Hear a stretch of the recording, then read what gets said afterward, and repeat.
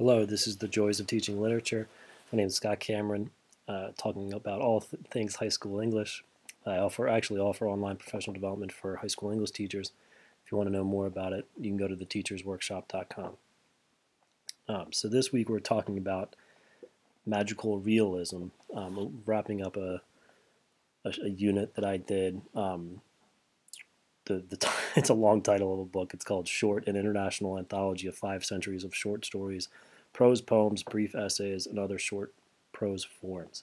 A fantastic book. I highly recommend it, especially right now during remote learning. I think that chopping things up into little 10-minute fragments is really helpful. I've been kind of rolling through, like, all right, let's read this. And we're talking anywhere from really a paragraph length to a page or two. So it's just really easy to kind of go through. Honestly, they're so loaded with, and some of them are poems. I was going to say poetic language, but some of them are actually poems.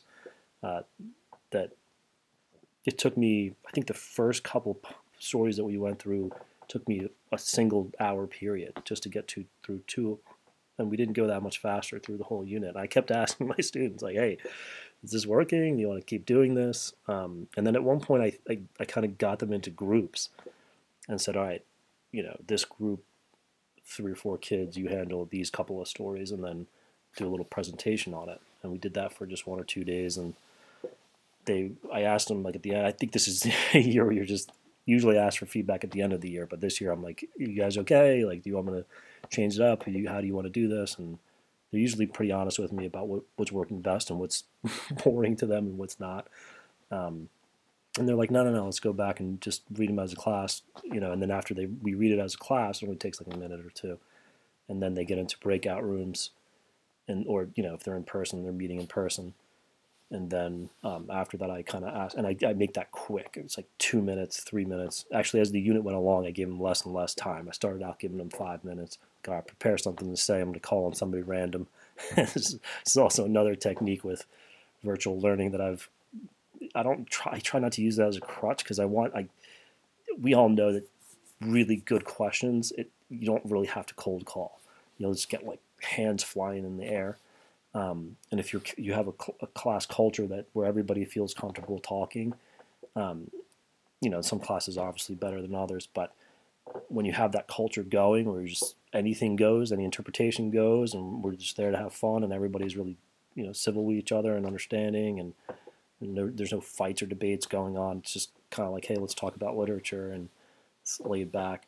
And again, you give them the opportunity to think about what they're going to say before they say it. That's key, because a lot of kids, there's of course that 5 or 6 kids that just, their hands shoot up after literally not even, I was going to say a couple of seconds after you ask the question, but really it's their hand shoots in the air almost immediately after you ask the question, because they're just ready to go with anything you ask. So they're always going to be those kids. But if you give just a little bit of, it's kind of equivalent to wait time, right? Wait time's kind of awkward because you're just kind of putting pressure on somebody to think on the spot, which, there's some value to that. But really wait time, if you're able to like make quick transitions, and actually so few advantages to virtual learning is that you can, set that timer and be like, okay, the breakout rooms are over, done, and they're back, and there's no like little shuffling or moving desks and changing groups or any of that stuff that happens in a real classroom, which that's not really a disadvantage, because you want to get them out of their seats and changing, and wherever you're getting into, make a poster or whatever.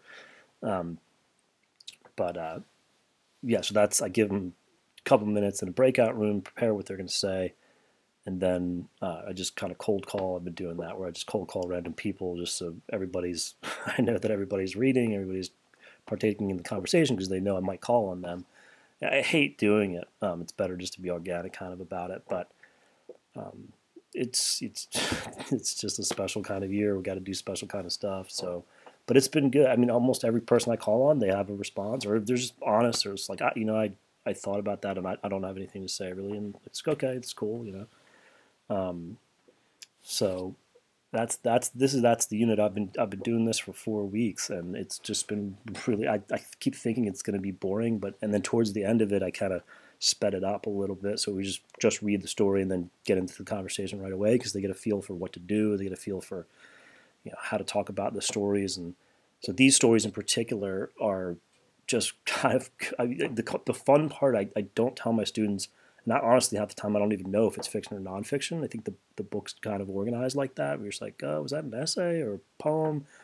For instance, one story I looked up, it was a poet, but also a journalist. I'm like, oh, okay, so it's a poem, but also from the point of view, or actually from a journalist. Like, so it is nonfiction, but it's a poem. So it's just like, let's throw some of those labels out and just read it and talk about it, right? And you can kind of go back and forth with whether it's a metaphor or if it's like just some crazy line that, or some crazy reality that the writer is making for you for some reason. And so, yeah, I mean, normally science fiction, fantasy, whatever these labels are, that means this thing is, not only is it fiction, but it's got an extra layer of being, totally imaginary. Just didn't, I like Virginia Woolf, Henry James, those sorts of writers that just kind of dive deep into really big into getting into the consciousness of the character, however that happens, through switching narrative voices and free and direct discourse and things like that. That's just what I prefer. James Joyce, whatever, and first person's fine too, because that's it's really authentic, point of view of the characters in the first person. But I prefer third. But either way, science fiction always just felt far fetched. Like, I'm not really into special, even movies. I see a movie and it's got big explosions and all kinds of technological or imaginary worlds. It's just, some of them work. I think some of them, there's one or two where I can be like, okay, yeah, that was cool. And so it's just never been my thing. But I'm making a unit on Exit West right now by Mohsin Hamid, and it's just, I don't know, kind of changing my mind about it a little bit. I think at first when I was reading it, I was like, oh, so this is happening. Like this, I don't want to give too much away about the book, but there's these kind of basic thing that these doors lead into other countries. And at first, okay, this is like a cheap, again, it's like a cheap special effect. This is kind of silly. But then it just becomes part of the world of the book. And then once the metaphor becomes, like, what you think is a metaphor is actually a part of the story, it functions on the same level as a metaphor, but it's kind of spirals off into many different directions because it's actually happening in the book. So I don't know. I really, I kind of thought about The Giver. I'm sure everybody remembers that book in middle school. Just like that creation of this alternate reality really kind of speaks to some kind of quality to the reality that we're in. That the closeness to the reality is the important part, right? I think that's, as long as you can connect it to something that actually happens, that's important, or it makes you realize something deep and profound about the world we live in. That's the thing that makes great literature. So it doesn't really matter if it's loaded with poetic language or if it's, some kind of crazy like stream of consciousness, for instance, is kind of hard to follow sometimes. It's okay that it's confusing. I'm all right with that. But as long as it's sort of tied to reality. So Exit West really, I think, did that for me. So, yeah, it's when you think about it, magical realism is a kind of oxymoron, right? You're kind of pairing together two words that just don't belong together. There's a great story in the anthology called Domestic Scene, and it's a kind of a parody of Franz Kafka's The Metamorphosis by Barry Yorgrau, and like similar to the first sentence of The Metamorphosis. The first sentence is, I am turned into an animal, a weasel. So at that point, you're like, okay, all the rules are thrown out the window. He's a weasel. And we learn later that his girlfriend is an elephant, and that neither of them noticed the transformation. The weasel didn't know that his girlfriend was an elephant, and the elephant didn't know that her boyfriend was a weasel. So at that point, it's, teenagers. It doesn't matter. I guess it does matter if we like it for different reasons, but kids, they love this stuff. You think back to the children's books, where just all kinds of fantastic stuff happened. And actually, the more ridiculous And I think about this when I'm reading books to my kids. The colors don't make sense. The images don't make sense. The that's what they love. They love when it makes no sense because it makes them think. Like, why is that so different from my reality? What's up with my reality? Why can't it be more exciting? Why can't it be more spontaneous? All these different things that those kinds of worlds create, where they make us jump and they're surprising, or there's just some element that makes it feels like there's no gravity, kind of, and there's nothing to sort of keep us grounded. Like this thing is happening that should not be happening, and it seems silly sometimes to interpret such a ridiculous situation, like a elephant and a weasel, but the magical quality of the story is that it opens up all kinds of possibilities, right? In this case, with this sentence, I am turned into an animal, a weasel. The questions are, what in life prevents us from really noticing each other, from connecting on a deeper level? Like, why don't they know that one's an elephant and the other's a weasel? Why do we become wrapped up in ourselves, our responsibilities, our needs, our desires? And how do those needs get in the way of happiness, of intimacy, of affection? So another story, Lily Pad by Kim White, starts with two surprising sentences. The man saw that there was the bud of a flower growing in the palm of his hand. It was firm and pink, and when it opened, there was a shiny, tiny face inside. So that's another, you're like, oh, what? I'm like, let me read that. That's not a metaphor. Like, there's actually a flower in his palm. But these kinds of stories, there's really no. What are you going to say as an English teacher? No, that's the wrong interpretation of the flower that's inside of the face that's inside of a guy's hand that's inside of a flower.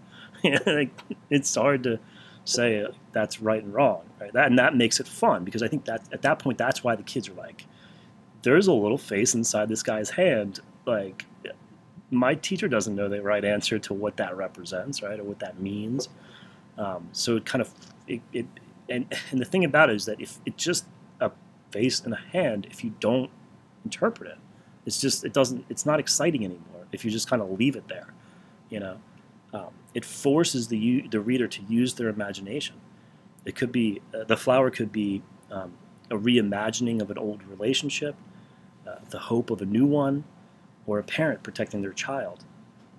I even thought of, I thought for sure my students are going to be like, oh, that's totally a cell phone, a face inside of a hand, that's totally a cell phone.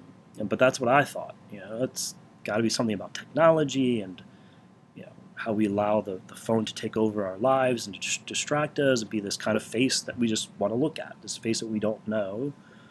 It's not somebody that he knows in his past, so it's just this kind of stranger that we look at and that we're fascinated by or entertained by, that we want to know more about. In the case of the news, right, we want to know what happens to people that we don't know. So I thought about all those things. It might be worthwhile to have students write an essay that interprets very short magical realism, for all the reasons I just stated. But of course, and this is, I think about creative writing with almost every unit. I feel like there's a little opportunity to do it, just because it brings their own imagination to life. In the autobiography of Benjamin Franklin, Franklin describes reading the satirical essays in The Spectator and then trying to become a better writer by imitating Addison Steele, who wrote these periodicals. They're fantastic. They create personas. So they're sort of fictional, but they're presented as nonfiction, sort of like Jon Stewart and Stephen Colbert, when he called himself Colbert. They just create these, well, I guess less so with Stewart, but it dabbled in their own point of view, but they just were like, creating fictional letters that are like, hey, check out this letter this person sent in, and it was totally ridiculous and over the top, and you're like, all right, so that wasn't real. So they're really fantastic, and they commented on pop culture, well, their version of pop culture in the 1700s, and like things like taxes, fashion, advertisements, things like that. So I'll read this section from Ben Franklin's autobiography. Quote, I bought The Spectator, read it over and over, and was much delighted with it. I thought the writing excellent, and wished, if possible, to imitate it. By comparing my work afterwards with the original, I discovered many faults and amended them. But I sometimes had the pleasure of fancying that in certain particulars of small import, I had been lucky enough to improve the method of the language, and this encouraged me to think I might possibly in time come to be a tolerable English writer, of which I was extremely ambitious. So, yeah, think about that when we think, okay, am I going to have the students write an analytical essay on this short story, or am I going to have them do what Ben Franklin was trying to do, which is to imitate the style and the objective of of whoever they consider to be a great writer. When a student interprets magical realism or any literary technique, they're on the receiving end, right? They're just trying to figure out what the writer was thinking. They must imagine the writer's objective or frame the story in terms of their own experiences, even though that might not work or be appropriate. When a student goes from critical thinking to creative writing, they go from the passenger seat to the driver's seat. They can then create the world they want to see and go where they want to go. They become responsible not only for their own end destination, but the end destination of anyone willing to get in the car with them. Magical realism goes beyond the place that a metaphor takes us. It goes beyond the realm of comparison. Unlike irony, where we encounter a defiance of expectation, in magical realism, we encounter extraordinary surprises in every sentence. Everything we read is a defiance of our expectations. We must enter a world that is much different than the one we live in, one that forces us to question the one we live in, and one where we imagine the possibilities of the one we live in, not the limitations and restrictions. I love assigning creative writing because I get to tell my students anything is possible. Thanks for listening.